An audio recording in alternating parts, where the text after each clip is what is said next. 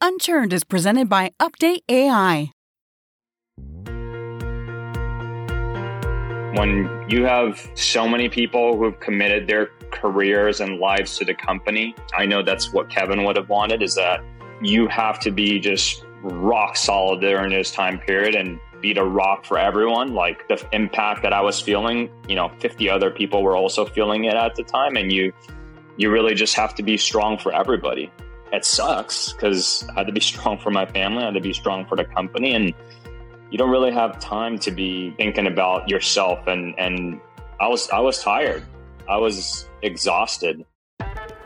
Welcome to Unchurned, a show about the leaders and innovators of companies who have forged incredible customer relationships and stories you can use to advance your own career. Here's your host, Josh Schechter. Hey everybody, I'm Josh Schechter, founder and CEO of Update AI and host of Unchurned. Joining me today is Edward Chiu, the co-founder and CEO of Catalyst. Catalyst is one of the customer success platforms that is taking the CS world by storm. They were incorporated in 2017, really got going in 2020, and have grown from 36 to 91 employees in just the last 2 years. They are building out a vibrant community of customer success in New York City, where they're headquartered, along with other parts of the world. They just announced the next class of their mentorship coaching program. They just raised their Series B round, or just announced it at least, and have some really cool content around that. And I go on and on. Edward's has become a true beacon of customer success leadership in the world today. So Edward, thank you so much for being on the show. Josh, thank you. And I've never been described as a beacon, but I'll take it. That's a nice word. Yeah, I don't know. It's the word that came to me. It's a little odd, but it's the word that came to me at the moment. So nice. We'll roll with it. It's fresh. It's a nice shiny object. Yeah, cool. Yeah. All right. So we're called Unchurned. We want to go raw here. We want to get to know you, and then we'll get into some of the questions about Catalyst, about customer success, about SaaS. So just to warm up things here for a bit, where were you born and where do you live now? I was born in Taipei, Taiwan. I moved to the U.S. Not really speaking a word of English, and my parents moved me to Palm Springs, and truthfully, that was like the roughest place you could move any Asian family to. I think I was the only Asian person in town, and getting made fun of every day as a third grader instantly removed all accent and improved my English speaking capabilities. Kids are cruel, especially at a young age. And now I am in New York City. I spent COVID in Palm Springs, and I can imagine it was a new world coming from Taipei. And so you were about 8 years old then, I guess, a third grade? Yeah. It's been a long time, so I'm not good with age groups. But yeah, it was around eight years old. Do you think having come from Taiwan over to the U.S. has impacted the way you think about entrepreneurship and the journey of how you got to launching the company? Absolutely, because Taiwan is not really known for entrepreneurship. Most of the folks there, they come back and they just work at big companies, big hardware manufacturing companies. That's the biggest thing in Taipei, is that most people, they go to school, they study from 9 a.m. to midnight, and then they go to work for a big company. I mean, as you see, everything, probably your hat is made in Taipei, Taiwan, and that's where people go. Made in Vietnam, but that's okay. That's the competitive industry over close there. Region. Yeah. Same region, yeah. Yeah. What's something that people might not expect to hear about you?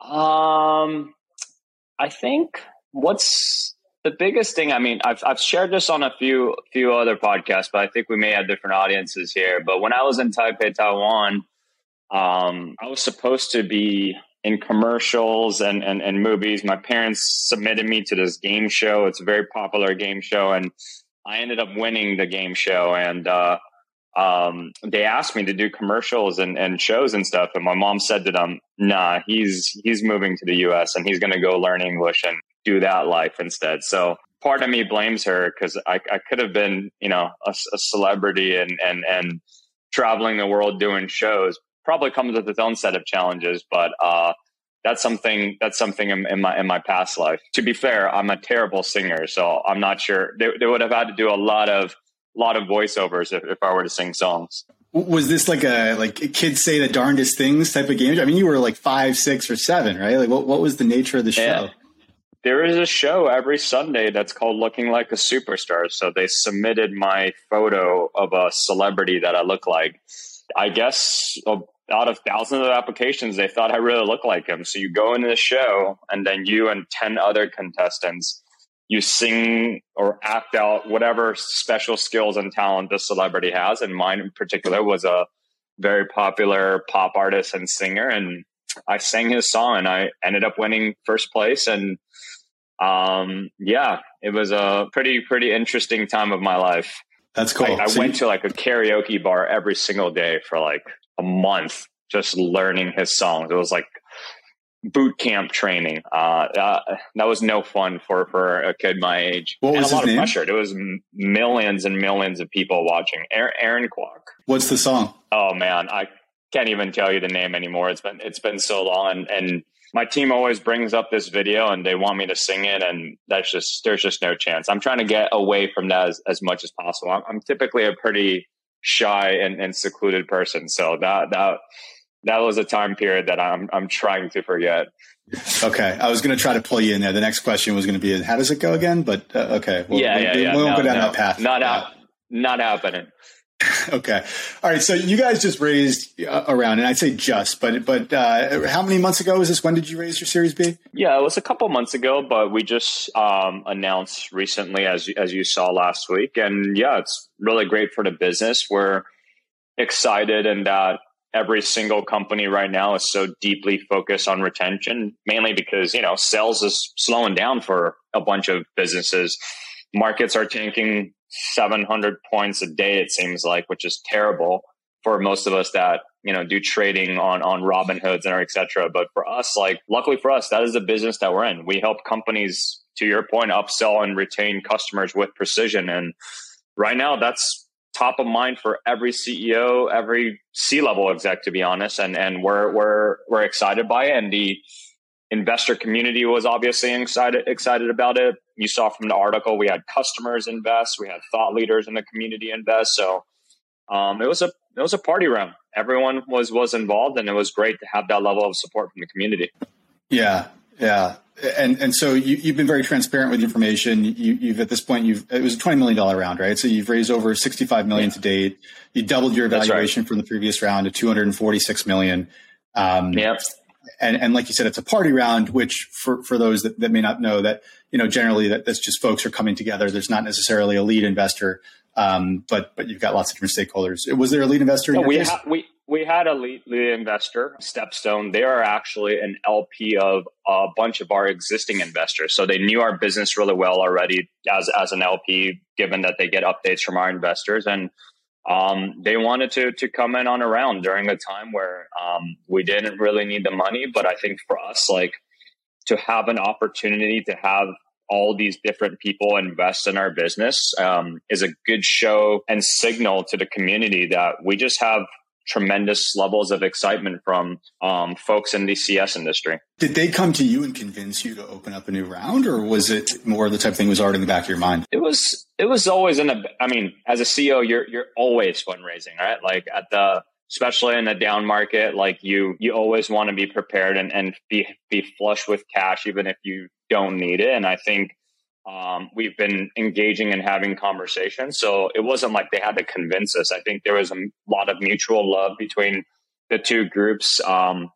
We wanted an opportunity to bring in. We've had a bunch of customers ask if they can invest. We've had thought leaders ping me all the time on LinkedIn saying they would love to invest. So it just came together pretty organically. And it was such a great opportunity because everyone I reached out to, couldn't be more excited to participate. And we are very fortunate to have that opportunity, especially when funding is hard right now. You hear from a lot of CEOs that they're getting term sheets pulled, valuations have drastically changed, and we're very blessed that it worked out for us. Well, what I love about the round is that you not only continue to have preeminent institutional money come into Catalyst. To have Excel, as a major shareholder is absolutely incredible. And then the other investors as well, other institutions as well. But you've also have individuals who can really add value, who are true leaders in go-to-market and commercialization for SaaS So I can only imagine that's very strategic and very helpful for you, as you approach and grow your market. Yeah. I mean, we have CS leaders from Miro, Slack, and other major companies who have been in the industry for a long time. They see the existing tooling space on the market, and they saw Catalyst, and they've heard incredible things throughout the community. As you mentioned, we invest heavily into the customer success community. So I think by now, most people have either heard of Catalyst or in some of our community programs. Coaching Corner is a big one, and I think people want to not only invest in the best platform on the market, they want to invest in something that they feel like is going to uplift the community and create more opportunities for the community and evangelize for the community. And I think that's something that most people believe Catalyst is doing a very good job of right now. So kudos to our marketing team for creating that ecosystem. In your deck that you shared through the Business Insider article, there's a slide that I want to take us to. It's a little hard to read. It's a fine line graph. Do you know the chart that I'm talking about here? You know where I'm going? I do. Yeah. Let's see if you can guess, because we haven't discussed this before. What's the slide that I'm referring to? The multiple users and multiple adoption across compared to other platforms and the types of stakeholders using Catalyst. I think that was a graph all right. That's the one that landed 20 million? Yeah, that's exactly it. So I'm glad out of all the slides you picked that one, because that was the golden slide. You kind of tuck it in the back always. That's the money slide right there. All right. So unlike I'm reading from the deck that went straight to the boardroom table, the VCs, right? Unlike our competitors, Catalyst users log in almost every single day and sometimes on the weekend. There's 3 operative parts of that H1. Unlike our competitors, right? I love that little dig right there. Yeah. Logging in almost every single day and on the weekends. So break this. I'm sure you've got this imprinted in the back of your mind. You can visualize the slide I'm talking about. Break it down for me. We are a CS platform in the community that is built by a CS leader. That is the unique differentiator of Catalyst. Like, I previously built and led a customer success organization. So when you log into Catalyst, it looks and feels like it's built by somebody who deeply understands your pain points. And I think the biggest thing is, this wasn't some idea that I came up with over the weekend and decided, hey, let's do customer success. I lived and breathed customer success. I did all the quarterly business reviews. I've woken up at 3 a.m. to deal with customer complaints and beg product to build features for us. So I think the biggest thing is, this is a real tool that is built by some folks and a team that understands CS very well. So when that's the case, and we have such focus on how do we make a CSM's job and lives and workflow easier, that's why we see such high levels of adoption. That is why it's the first thing that you look at when you wake up in the day, and the last thing you do before you log out of your day as a CS professional. We also make it very easy for you to customize. I think that's the fundamental thing, is Catalyst is easy to deploy, easy to build, easy to configure. And you know this better than anyone, especially you have your own software companies. Intuitive user experience matters these days. Gone are the days where people want legacy tools that take 6 months to a year to deploy, a lot of admins to build things out. And that's just not our use case. And everyone can have a view that they love. Everyone can wake up to the view that they configured for themselves. And when you have a tool that works the way that you want it to, you are obviously excited to log in. And that's always been our foundation. Okay, so I heard in your response there, fluff, PR agency jargon about built by a CS leader. Just wipe some dust off my shoulders. But then you got into it that, easier to deploy and to configure. Maybe you said build as well. So talk more about that. Like, how are you guys easier to deploy, configure? Does that mean you have a better onboarding process? And then what I actually am really interested in knowing is, how did you determine that was going to be your angle into a space that already had incumbents? You already had Gainsight, you've already had client success and others. Where'd you get that from? Well, I think the part of the story that's super important is I evaluated all these tools when I was a CS leader, and my peer groups around me, other VPs and other directors, told me, Edward, don't buy the tool that I'm using. It cost me $100,000 a year or more. What was the tool, Edward? What was the tool? You can't say it, but I can ask it.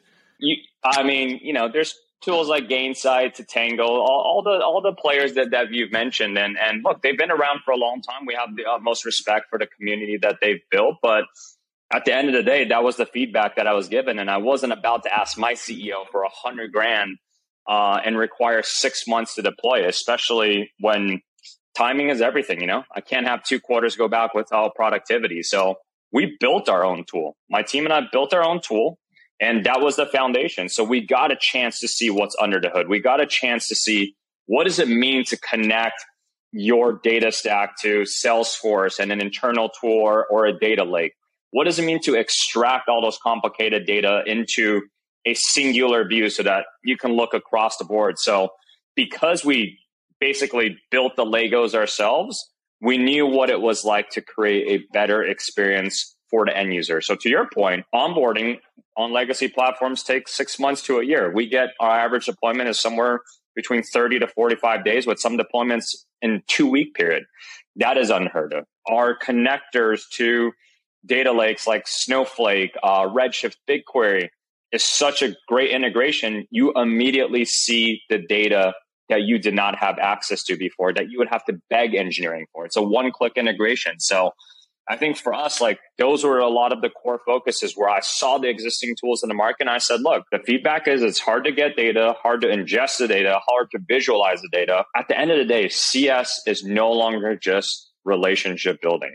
It's all about how do you operate based on the data sets of your customers, the trend of your customers. So that's why we invested so much on the data piece. And truthfully, that's where we really shine. You talked about growing up in Taiwan and the traditional culture of education, going to school from 9 a.m. to midnight, or studying through midnight. So how do you jump from Catalyst back to Taiwan? This is a great segue, and you're keeping me on my toes. I'm trying to have to context switch, and you're bringing back to my childhood days, now to my operating days as CEO. But let's keep it going. I like it. I've never done one like this, so I've just been watching a lot of MSNBC hardball, right? So yeah. But I have a point to make here, and it's a compliment. I'm going to make an assumption. I worked in Southeast Asia, by the way. I built a startup out there a few years ago, and I know that there's a really industrious, hardworking culture. And that's the point I'm trying to make, is that long hours at school, long hours, even if it is kind of the corporate person that's working out there, you said a little bit less entrepreneurial, it's hard, industrious work. And I know that you took that mentality and that attitude towards your first days at Catalyst. And now I've lost my point getting into this whole banter with you here. That's right. So how did you, so long nights and days, and you've described to me before, playing video games with your co-founders, with your brother up late and all that kind of stuff, just really kind of living, sleeping out of the office type of thing. I don't know if there were ramen noodles involved, maybe, but how did you know when you first had something and embedded within that? Tell us about your first real customer that you brought on board. We reached out to a bunch of people that we knew in the community that love customer success, and there were smaller companies. You're not going to come out with a brand new tool and you're building it in a garage. For our case, it was like a 4-person WeWork room, and then convince large enterprises to take that risk on you. So you're going to friends and family, people in the CS space, willing to take the chance. And we knew we had something when, honestly, a handful of our customers said, hey, this is not as full featured as what we see on the tool. And for us, we're like, no shit, we have 1 engineer and 3 of us in a room that aren't building anything. So great. Of course, we don't have as many features yet, but the point is, they said, my team actually is logging in and using this tool, and I now have visibility. I now have alignment. And more importantly, now everybody on my team is doing the same thing. Consistency matters in customer success, because if you have one CSM taking note in Evernote, another CSM taking note in Apple Notes, and another CSM taking meeting notes in a notebook, when the CEO says, give me all the trended data report of all the past quarterly business reviews over the past quarter, how are you going to aggregate all that data? How are you going to know what do customers want? What do customers hate about your platform? What do customers want to see improve? So we just had a very, very tight hold early on the actual workflows of a CSM. And that's what we wanted to nail, which is the best tool and the best user experience for the actual people that do the hard work, which at the end of the day are the CSMs. Did you charge for that first product to the first customer? We did, but not much. It was like a couple $1,000, $5,000 for unlimited seats. And you know, that's kind of what you have to do. You take what you can get, but as time goes on, you feel more confidence and you increase pricing. And we also, you know, didn't really know. This was my first company. It's not like I had previous context in setting pricing for a B2B SaaS company. So you kind of learning on the fly. And I think that's the fun part about building a startup is, you know, you're kind of charging what you want. And that's an experience that many people don't get to say. By the time you join a company, pricing is already set. Here we were, we're just making up pricing as we go. Yeah. $5,000. I'll take it. All right. How about this for segues? Let's talk about COVID. Let's do it. Nice. It's been documented. You've talked about this. You've shared this story before. It's an intimate one. And I yeah, you know, you're very open, which I really respect in your leadership. Is the drag of taking notes after back-to-back customer meetings slowing you down? Or even worse, did you miss something your customer asked for 3 meetings ago? Update AI, the latest investment from Zoom Ventures, is here to help. Featuring the world's most advanced artificial intelligence to detect action items, Update AI joins your Zoom meetings and in real time delivers your follow-ups and next steps from customer calls. Save hours of busy work, stay more present in your conversations, and make sure your team is always on track. Sign up for your trial of Update AI today at www.update.ai. Your brother, Kevin, co-founder of Catalyst, chief operating officer of Catalyst, with you from the beginning, beyond just the business, had COVID. And he has mild asthma, and he had COVID really bad. For those that haven't... Patient number 1, basically. Patient number 1. So, February in 2020. Doesn't get any earlier than that. I didn't realize that. And that was in New York City, right? That was in crazy New York City. Crazy New York City. So for those that haven't heard the story yet, give us a little context. And because there is something I want people to understand about you that comes out of this story. But tell us about Kevin's journey with COVID. Yeah. I mean, it was fast. He said he had a sore throat and he asked if he could come over, and, you know, sore throat's like not anything crazy. So I was like, fine, come over and see my daughter. And she was a baby still. And a week later, he was on his bed, coughing his lungs out and having trouble breathing. And I broke into his room and he looked very ill. And I called the ambulance. They came, they picked him up. And that was last time I saw him before he left the hospital. And I got a phone call from him. And the doctors a couple weeks later, and they're like, hey, we got to put him on the ventilator. Otherwise he's done. But usually when you're put on the ventilator, you're basically done at that point anyways. Like the recovery rate and survival rate of a ventilator is slim to none. So yeah, we ended up having a miracle at the end. But that month period where I was going to all hands with the company, I was going on sales calls, I was going on engineering meetings. It was hard to keep it together, to be honest. And even during all hands, I mean, people working at the company will tell you, like, I teared up many times because people are asking me, hey, how's Kevin? And you don't really have a good response other than like, hey, co-founder's not doing well. And what are you going to do? You kind of have to look your team in the eye and balance like the utmost confidence that everything that we're doing is still going to go well. And then the other part is like trying to just be human. And at the end of the day, I am human. So I'm not going to front on like, I'm feeling so happy when I just got off a call and nothing's changed with his status. I mean, forget the business part of it, your co-founder. I mean, this is your brother. Your brother is going to die. Like, how did you ever consider stepping aside from the business? Like, how do you cope in the day? How do you keep focused in running the business during that time? Yeah, you just do it.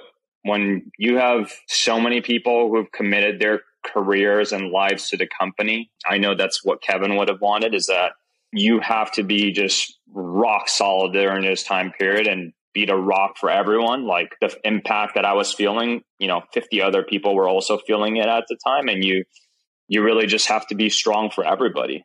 It sucks because I had to be strong for my family. I had to be strong for the company. And you don't really have time to be thinking about yourself. And I was tired. I was exhausted. And, when you are CEO of a company and you have so many people's lives and people who have committed their careers to Catalyst, Kevin, I knew he would want me to be strong for the people at this company. And it was tough, like trying to keep a straight face, trying to push on, trying to do the best of my abilities to help close deals, run marketing campaigns, figuring out what we're going to do on engineering. And it was a very, very stressful time period. I also have a newborn baby at the time, and you're kind of locked in a small apartment with nowhere to go. I would say the total amount of stress level is at like 300%, and you just got to do it. There's no choice that you can have other than just being there for everyone. And I think at the end of the day, that's what the CEO's job for. That's what you sign up for. That is why it's the hardest job. Everyone's problem is your problem, and you are the leader, and you have to act like it, even when you are yourself running out of energy. You are yourself running out of faith. You are crying every single night, but at the end of the day, you can't show all of that, because at that point in time, the company would have crumbled if I stepped aside. And by the way, you're missing your COO, presumably your right-hand man and your co-founder. So there's that too. Yeah. And like I said, he would have wanted me to keep going as well. And this was our dream to launch a company together. I wanted to be as optimistic. I always just thought to myself, he's going to get better. He's going to get better no matter what.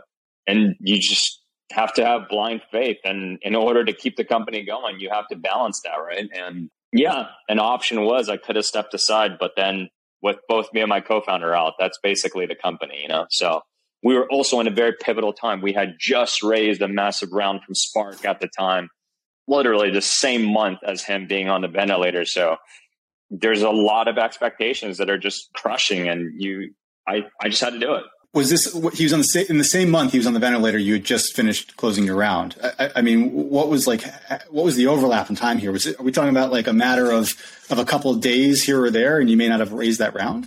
Exactly. Yeah. It was literally the same time period. It was nuts. Money in the bank, boom, ventilator, just like that. Wow. That's actually not the part of the story I want to focus on, is kind of the bottom of that abyss. And I'm so glad that he's rebounded and everything is okay, and worked out the way that it did. I'd like for you to share how he got from that low point, being on the ventilator, not knowing whether he was going to live or not, to ultimately being able to walk out of that hospital, or likely he was rolled out on a wheelchair, but being able to get out of that hospital. What did you do to help in your brother's recuperation from COVID? Well, first of all, we bought masks for the hospital. We bought pizza for the hospital just so I could have access to the doctors. That was kind of a strategic move that you just kind of have to do, because the doctors at some point are going to get sick of me calling. I knew I was going to call every day. I did call every single day, and I created a log. I still have this log on my iPhone notepad, which is, I'm asking about his oxygen level. I'm asking about his breathing level. I'm asking about his nutrition, like what are they feeding him? I'm asking about so many things that at one point in time, they thought I was another doctor from another hospital calling. They were like getting confused on who this person was that was calling every day. And you have different rotational nurses that are just like expecting.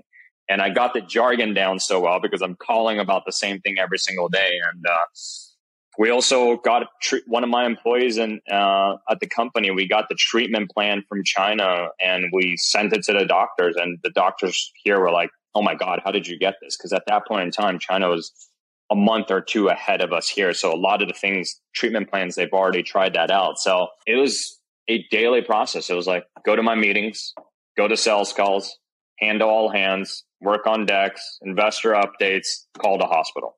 Repetitive, every motion, every single day.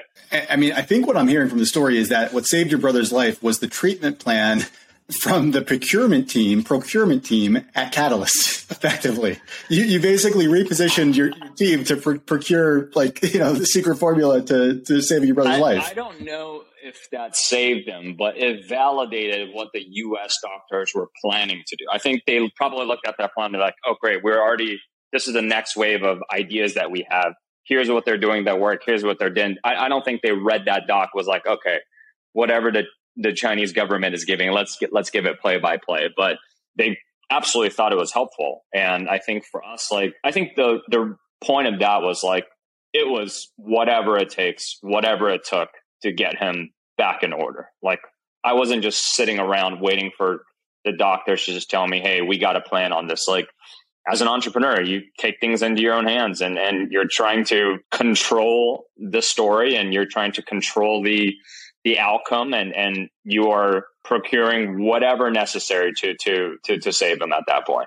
And that's actually why I wanted to talk about the story, because when I first heard it from you, we were at dinner, and what stuck out immediately to me were all the entrepreneurial elements within you, all the characteristics of an entrepreneur, the grit, the hustle, the perseverance, never succumb to people saying no, the resourcefulness. Ultimately, that really helped, save your brother's life. So kudos to you. I think it's just a reminder to all of us that entrepreneurship can come in very different forms. It doesn't always have to take place in an office setting. Yeah, I think being an entrepreneur is just not giving up even when you're feeling at your lowest point and you got no way out. And I think you actually gain more entrepreneurial skill sets when you're pinned against the wall and you're cornered and you got no chance. And at this point, this is as cornered as you can get. I mean, a brand new virus that nobody in the world has heard of, and your brother and co-founder is dying from it, and you got to do what you got to do. You were not sure if it's going to work, but you sure as hell were going to go down swinging and throwing and see whatever sticks. And something worked. All right, I'm not going to let us end this episode on COVID. So Edward, to close us out, I hope not. No. What are you most excited about? Your company is helping to create so much energy in the CS space, along with others. What are you most excited about, the trends that you're seeing within this, a little bit of a doom and gloom period right now and a lot of uncertainty? What's some of the silver lining that you're seeing? I think the silver lining is, and it's not even silver lining, it's just factual at this point, is that the CS community, CS leaders and CSMs have the seat at the table. Whether they want to or not, they are now at the head of the table, driving the most important mission, the only thing that can truly move the needle, because sales is outside of everybody's control. Nobody knows where the market is going.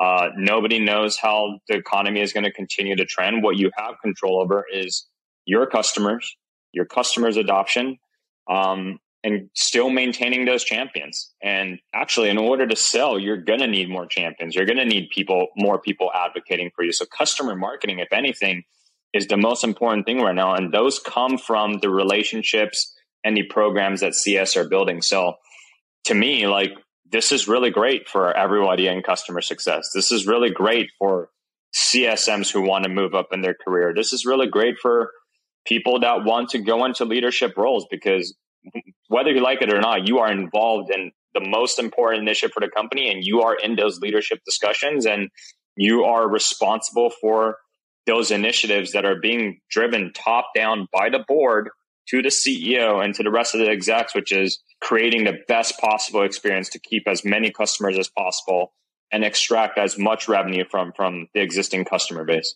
Edward Chiu, a beacon of customer success, a beacon of entrepreneurship. Thank you so much for being on Unturned. There are some dark spots throughout this recording, but I'm glad we ended on a bright beacon note. So thank you for that. But that was a roller coaster ride, and that was fun. I appreciate it, Josh. Awesome. Hey guys, it's Josh. Don't hang up. If you enjoyed this episode, you know what? Even if you didn't, I'd love for you to give us a rating in iTunes or Spotify. And after you do, email me at josh@update.ai with the name of your favorite charity, and my company, Update AI, will make a donation on your behalf. I'd love to connect with each of our listeners. Send me a LinkedIn request and I'll accept it immediately. Just go to www.update.ai/LinkedIn and it'll redirect to my profile. Thanks.